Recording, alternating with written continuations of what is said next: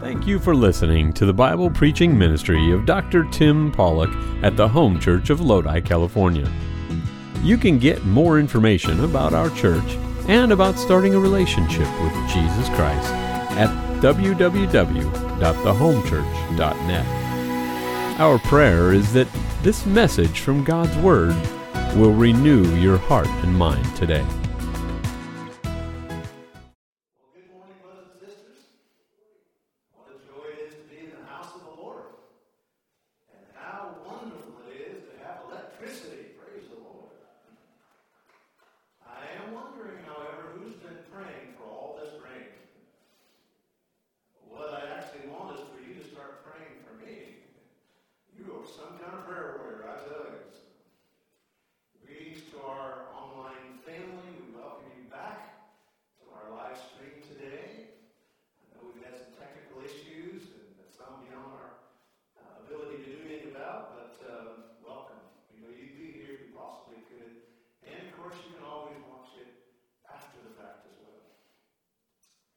We are now in the countdown to the final Holocaust.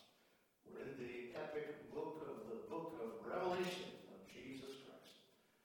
A special note before we begin here, and that is I don't want you to miss next Sunday as we begin a special Bible conference. Now, I know there are comic conferences. I know there are all kinds of conferences out there, but there is none better than a Bible conference. We are having a wonderful speaker that we love here, Evangelist Mark Thrift from Houston, Texas. He is a man of God, an insightful Word of God preacher, colorful, often humorous, but you will enjoy that for Sunday morning, Sunday night next week, and then Monday night, Tuesday night, and Wednesday night. Now, I just want you to give you a whole week to think about it, get yourself situated so you can come every service, 5 to 5. You do all 5 services, Sunday morning, Sunday night, Monday night, Tuesday night, and Wednesday night, and I promise you, I guarantee you, you may not see a 900-foot Jesus, but you're going to get blessed by Jesus. And so I just hope that you'll come next week. All right, Revelation Review. Today's message is our 15th chapter, and actually just going to try to get through the whole chapter today. It's a short chapter, just 8 verses. Johann Sebastian Bach was one of the most prolific composers in the late Baroque period. Many people know about him, but there are some lesser known and very interesting facts about him. First of all, he was a prolific coffee drinker, as many as 30 cups a day. Also, his family was supersized. He was the father of 20 children. Now you know why he drank all that coffee, I'm sure. He was an intense musical genius. And yet, at the same time, he actually often slept more than he really ought to. It is said his children had a way of waking him up. They would go to the piano, begin to play a composition, and when they would get to the last note, they would stop. And they wouldn't play the last note. Now, that would always wake him up, because he wanted to hear the last note played.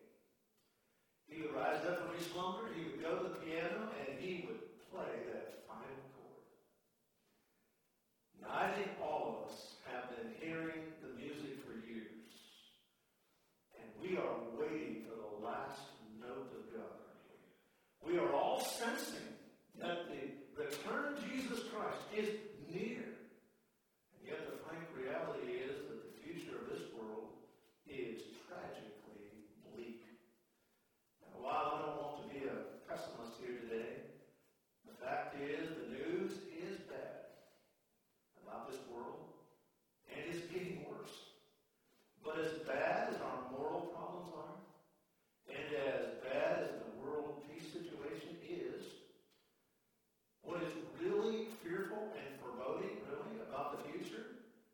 not actually what mankind will do, but what God is intending to do. In the New Testament it says it is a fearful thing to fall into the hands of a living God. The holy, strangely beautiful fury of God is a devastating reality that is imminent. The final and eternal wrath of God that ends human history is on the horizon. The longer I live, the more I sense its fast approach. And yet at the same time, there is a certain kind of wonderful justice about the whole thing. In fact, Scripture calls that the beauty of holiness. Or really, since God's holiness is associated with his righteous wrath, it is the beauty of wrath, strangely. In 1 Chronicles chapter 16 and verse 29, it says, "Give unto the Lord glory to his name. Worship the Lord in the beauty of holiness." 2 Chronicles 20 and verse 21, it says we should praise him in the beauty of his holiness. 3 times in the book of Psalms, Psalms 29 verse 2, 86 and verse 9, and 110 and verse 3, it says, "Worship the Lord in the beauty of holiness." Why would God's holiness associated with his judgment be such a beautiful thing? Because it's actually full of holy vengeance. Now, when we have vengeance, it's not good. But when God has vengeance, it's holy vengeance. Because there's a righteous justice in it. And yet, simultaneously, God's vengeance is, while it's at the same time overwhelming, his mercy is equally overwhelming. The greatest soul-winning time of history will take place during the tribulation period. Strangely enough, millions will come to Christ during that tribulation period. Today we're in chapter 15. It is that we are at the end of that period called the tribulation period. Soon we shall see the glorious morning. Saints arise. The kings of saints shall soon appear, and high his royal standard near. After a much needed evening out, some parents returned home to their children, whom they had left with the babysitter. They were pleasantly surprised to find that the kids were fast asleep. Well, after the babysitter had been paid, she was walking out the door. She communicated one final detail. "Oh, oops, I almost forgot to tell you. I promised Sammy that if he would stay in bed, you would get him a pony in the morning." Well, friend, there's something I can promise you. The glorious morning is coming. I can't promise you a pony, but I can certainly promise you the person of Jesus Christ. And that's a lot better. So this morning we're going to talk about the beauty of God's holy wrath. Let's all bow for prayer. Father, we thank you. Thank you for how you've lifted my soul and thrilled me. Lord, you know my spirit. You know what's in my soul this morning. Lord, I just so long for our children, for our young adults, for every person. Lord, are those that are here with broken hearts, those whose heads, emotions are heavy, those who are joyful, Lord. Many are here just kind of expecting something. I know I am. Lord, thank you for your word. Meet with us, Holy Spirit. Give us that same wonderful joy that we felt all week as we've ministered. And we thank you in Jesus' name. Amen. Before we get into chapter 15, let's take a quick look at the big picture. There is going to be a snatching away, as the actual word would be. There is going to be a taking away, called by some the rapture, or in the Latin rapturo. It then is the beginning of a 7-year period of time that unfolds. And God unfolds it, first of all, as a 7-sealed scroll, which is, in fact, a title deed to the earth, unrolling one seal at a time in this little roll, and then the judgment is spoken of after each seal is broken. As each seal is broken, a judgment pours out. Catastrophe hits the earth.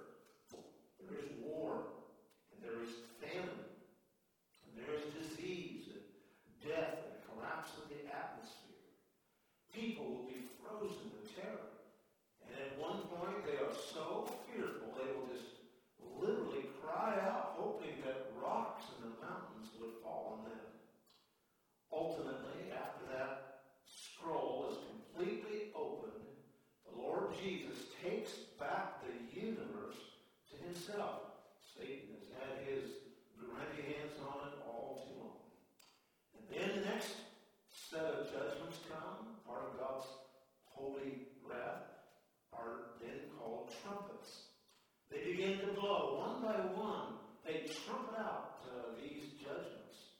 Climate change, things like thunder, with vibrations so powerful. If you thought there were some great moments over these last few weeks, not even close to what's going to happen during this period. Thunder so loud, with such vibration and crack the walls of solid concrete. Horrendous lightning that knocks out power grids down its plains. Earthquake after earthquake, convulsing an already fractured world. The Bible says there will be hail that will come that will be so cold, it will be like dry ice. It will be on fire. It will hit the earth and it will cause fire.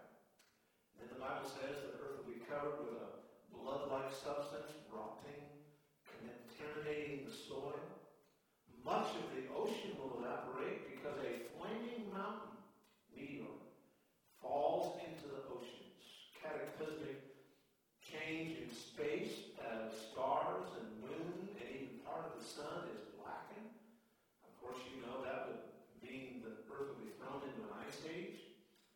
Then, if that wasn't enough, part of these trumpets are that hell itself will be turned loose. Demons, if you think it's wicked, filthy, and grimy now, imagine when demons that have been bound since the beginning of time are unloosed.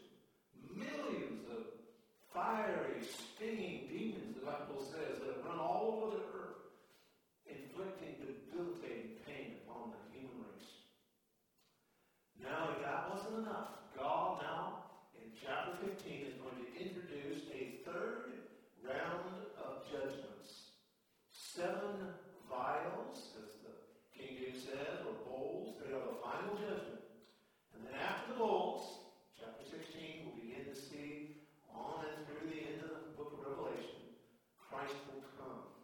Chapter 15 is a preparation chapter. And as you read chapter 15, we get a sense of the impending disaster.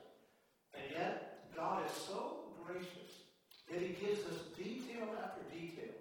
Now, why would God give us so many scary details? Well, maybe He can scare us into heaven a little bit if we're smart. We will take a look at this and say, boy, I don't want to be part of that. His holiness is beautiful. His righteousness demands that He wars against sin.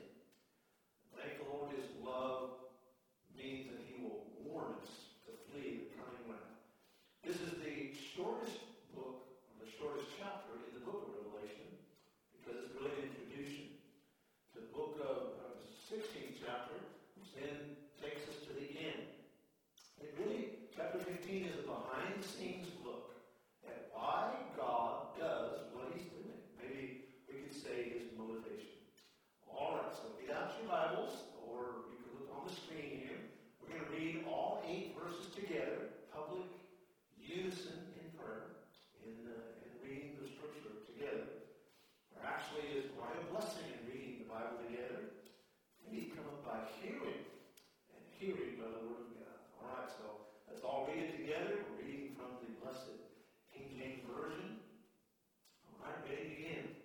And I saw another sign in heaven, great and marvelous, 7 angels having the 7 last plagues, for in them is filled up the wrath of God. And as I saw, as it were, a sea of glass mingled with fire, and them that got the victory over the beast and over his image, and over his mark, and over the number of his name, stand on the sea of glass, having the harps of God. And they sing the song of Moses, the servant of God, and the song of the Lamb, saying, great and marvelous are thy works, Lord God Almighty. Just and true are thy ways, thou King of saints. Who shall not fear thee, O Lord, and glorify thy name? For thou only art holy. For all nations shall come and worship before thee, for thy judgments are made manifest. And after that I looked, and behold, the temple of the tabernacle of the testimony in heaven was open. And the 7 angels came out of the temple, having the 7 plagues, clothed in pure and white linen, and having their breasts girded with golden girdles. One of the 4 beasts gave unto the 7 angels 7 golden vials full of the wrath who liveth forever and ever. And the temple was filled with the smoke from the glory of God and from his power. And no man was able to enter into the temple till the 7 plagues of the 7 angels were fulfilled. In this chapter, in these 8 verses, I see 4 parts that I would like to share with you this morning. First of all, I see a sign preparing the last judgment. A sign preparing the last judgment. Notice we have a very direct introduction here. By verse 1 it says, and I saw another sign. That really is a key word in the book of Revelation, because so much of the book of Revelation here a sign. They are symbols. This gives an opportunity this morning to clarify for all of us, and maybe especially for those who are just kind of getting into this whole thing of Christianity or even the book of Revelation. Let's understand how we are proceeding through the book of Revelation. It is very vital when you read the book of Revelation to not just herky-jerky, jump all around kind of mindset. We need to have a consistent method of interpretation. By the way, that's really the right plan for all of the Bible. Now, we are biblicists. Being a biblicist, we take a literal stance to the Bible. Write this down. If it makes sense, make no other sense. That's our operating procedure. If it makes sense, make no other sense of the passage. For example, if it says 7 years, it makes sense, doesn't it? 7 years, there's nothing real strange about that. That means it's 7 periods of 365 literal days. But then there are elaborate, grandiose, frankly even weird pictures that the Holy Spirit paints for us in the book of Revelation. Ominous. Now, are they real, strange things that are happening, or are they metaphors for something else? Well, many times as you read through the book of Revelation, it is a real event that's coming, but it is described in a metaphorical way. That is, we have to understand that the man that God gave these visions to was a man known as the Apostle John. He was on the Isle of Patmos. He was given a vision. He, through his humanist part of him, was describing these things as he saw them. But he could only frame the reference that he had in the first century. They didn't have, for example, airplanes or iPhones and things like that. So if he was to describe something, he would describe it like you would in the first century. Well-known evangelist Billy Graham once said, what is heaven going to be like? Well, just as though there's a mystery to hell, so there's a mystery to heaven. And I believe the Bible teaches that both are literal places. I'm not worried about where they are because I know where Jesus is, and he told me to meet him there. And so the event is real, and we interpret that literally to be true, but the metaphor may be described. For example, the Apostle John, if he were to describe, let's say, a missile, which we could very easily describe, we know that it's like a long tube, and, we know it flies through the air, but if John were to describe it as a first century person, he would say, well, it's like a log with fire coming out the end. And so it's a real event, but it's metaphorical, described in a first century kind of way. And so let's examine then the signs that were given today, understanding that it's a real event, but whatever the case is, and we're not sure where it becomes a metaphor or not, but the fact of the matter is God gives us a very clear understanding. First of all, it says that this sign is great. It's a great sign, meaning, actually the Greek word there is mega. It is a large, massive sign. It's not going to be missed, for sure.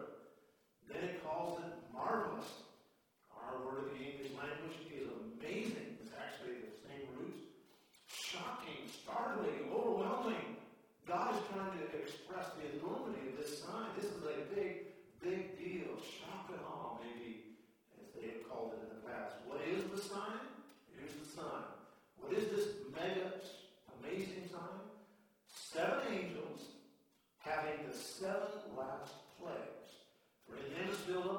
of God. Here again we meet these angels. Angels are often used in the book of Revelation. Now normally, angels are ministers of mercy. The book of Hebrews reminds us that they are ministers of mercy. Normally, they are protectors of the human race, especially the saints of God. But now they become the agents of God's deadly wrath.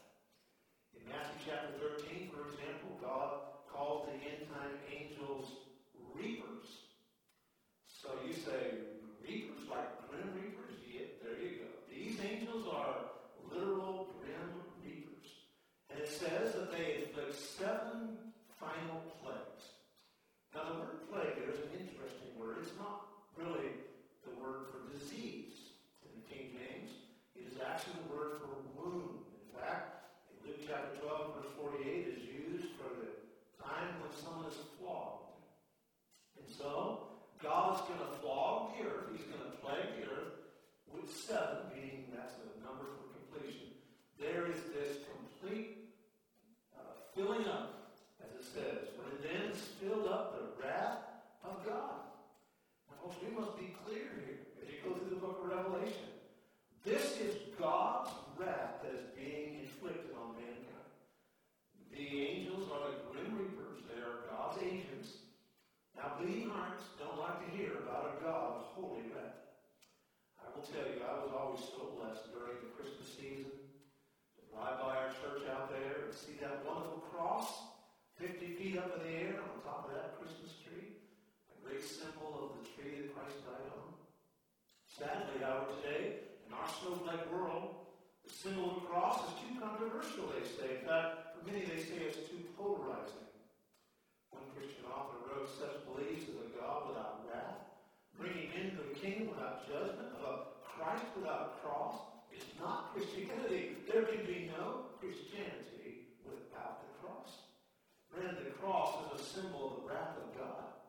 It is something that we look at it, though we wear crosses and we stand firmly behind it.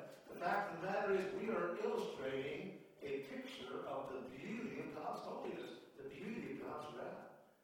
These bowls of judgment will come in rapid, staccato fashion right near the end of the 7-year period.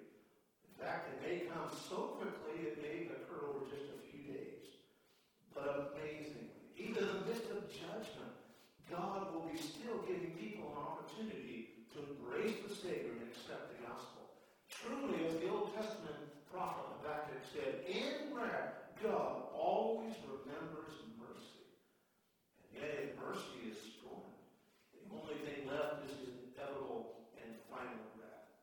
Hymnist William Cowper wrote, Jesus, whose blood so freely streamed by thee from guilt and wrath redeemed, peace by such means so dearly bought, peace by his injured sovereign wrought, his sovereign fastened to a tree, let them in horrid league agree, and they assault, they may distress, but cannot quench thy love to me. Yes, there is wrath, but in the midst of wrath, God remembers his mercy and his love. And so God says there's a sign. These redeeming angels, these grim reapers, are going to show how the next what's going to happen. Now what happens is the second section, and that is singing during the last judgment in verses 2 through 4. Singing. You say, wait a second, singing when wrath is taking place? Yes, there is this beauty of holiness, of holy wrath of God. At first, let's look where the stage of the singing actually takes place. Verse 2. I saw, as it were, a sea of glass mingled with fire. It says he sees a sea of glass. Now, we're not talking about H2O here, but rather a shimmering, transparent, glistening, crystal platform. John actually is looking up at it and seeing the throne of God. So he's looking through this crystal platform, see-through platform, beautiful platform, and he's viewing the throne of God. It's exactly what Ezekiel saw in Ezekiel chapter 1 and verse 22, where he saw what God saw. And the likeness of the firmament upon the heads of the the color of terrible crystal, stretched forth over their heads above. Pauline and I had the privilege of touring the beautiful Palace of Versailles outside of Paris. There in the Palace of Versailles, Louis XIV made his beautiful crystal mirror room. It was absolutely breathtaking, I must tell you. But I will tell you, it is absolutely nothing in comparison to the crystal sea that we will see someday. Look at this closer at the sea, though. It says it is mingled with fire. Look at that verse. It is mingled with fire. There's a beauty to the judgment of God. Our God is a consuming fire. Now look at verse number 2. It says in the last part there, they are standing on this sea of glass, last part of verse 2, having the harps of God. So gathered around the throne, standing on this crystal sea, this crystal see-through platform, will be people who have been saved throughout the tribulation period and who paid for that with their life. They refused the mark of the beast. I'm not taking 666, and I'll just tell you right now, I'm not taking it either. Whether they want to give us now, it's not happening. They triumphed over the beast by their death, by paying the ultimate death. These are martyred faithful believers who will have stood for the Messiah, and they refused to take the mark of the beast. The Bible says they're from every tribe, every tongue, every people and nation, including Israel. Now in verse 3 it says they are singing, and they're playing their harps. I'm sure it's probably like our electric guitar up here, or these things they're playing, but I mean they are playing these harps and singing. Now you'll notice there are two parts to their song. First of all, they sing the song of Moses, the servant of God. By the way, I love that phrase, don't you? Moses, a servant of God. People say, well, I thought he was a leader. He is a leader. He was a leader. He's the perfect kind of leader. He was a servant leader. Like Jesus, he was a servant leader. It says that they sang this beautiful song of holiness, a song of victory. And it's actually found in Exodus chapter 15. That is the Song of Moses, sometimes called the Song of the Sea. An interesting thing about this particular passage in Exodus 15, ancient synagogues and even many modern synagogues sing it every Sabbath day in the afternoon. We actually found a sample of the Song of Moses, the Song of the Sea, in Hebrew. And so, if you're ready, if you can, would you play about 30 seconds or so of that? Here is the Song of Moses, Exodus 15, sung in Hebrew.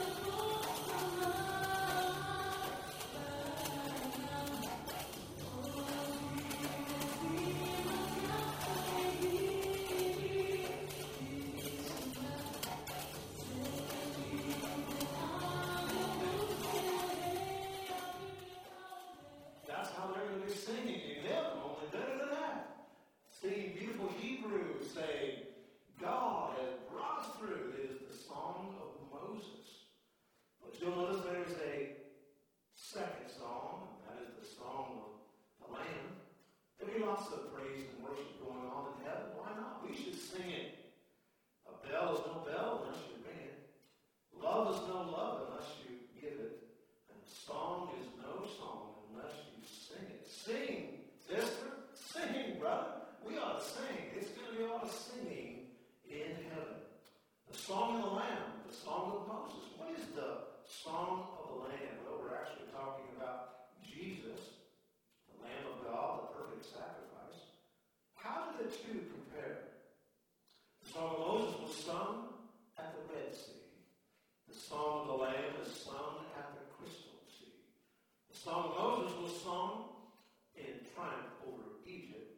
Song of the Lamb is a song in triumph over Babylon.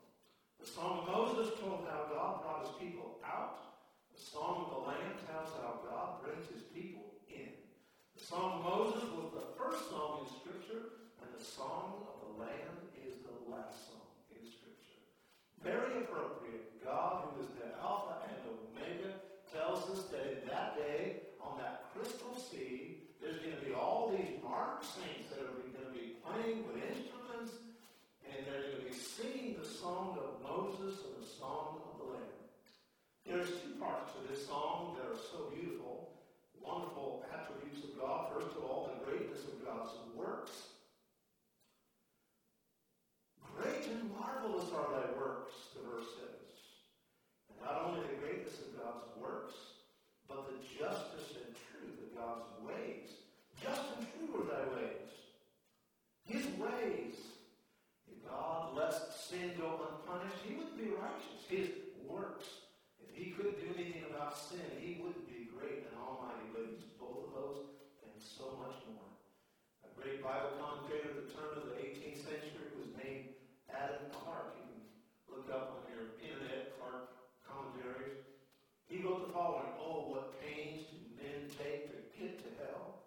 Early and late they toil at sin, and would not divine justice be in their debt if it did not pay them their due wages." Yes, God's righteous judgment will come due. Then the song closes, verse number 4, with a joyful anticipation of deliverance. Oh Lord, we're going to glorify your name, for thy judgments in the last part are made manifest. Someday, all nations, even those evil Axis nations, the Russians of the world, the Chinas of the world, the Cubas of the world, the North Koreas, the Irans of the world, will all come and worship Jesus Christ in holy fear of God. Unfortunately, today, the United Nations that we know there in New York, for the most part, has just become a forum for a leftist agenda. But I will tell you, there is coming a day when there's going to be a true United Nations. And that's when our Messiah sets up an earthly kingdom. And the Bible says that all nations will come and fear God. Even ones today that are atheist nations, not them. The sign of the last judgment, now the singing during the last judgment about the beauty of God's holiness.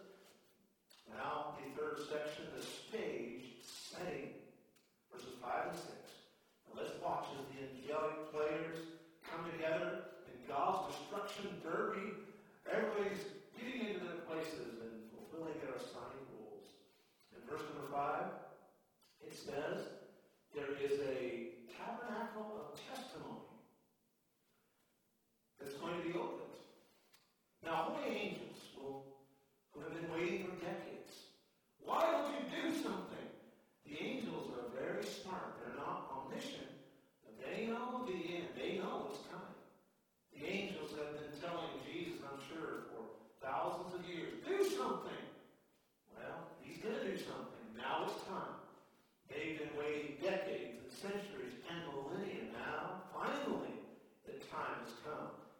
It says, open up the tabernacle of testimony. What is this tabernacle of testimony? It is, in fact, the heavenly Ark of the Covenant. Now, there is an earthly Ark of the Covenant that mirrored the heavenly Ark of the Covenant.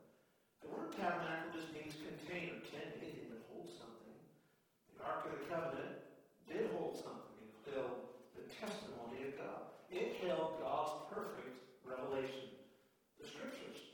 Now, John is given, like a high priest, and like us, who, once you've been saved, we have access into the Holy of Holies.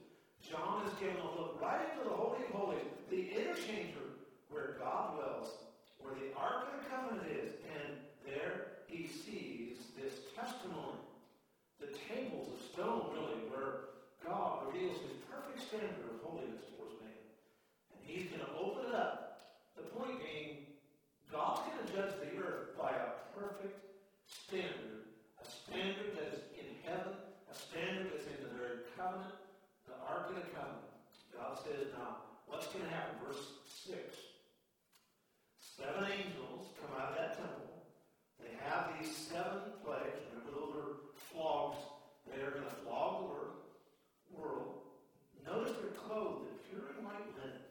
having their breasts girded with golden girdles.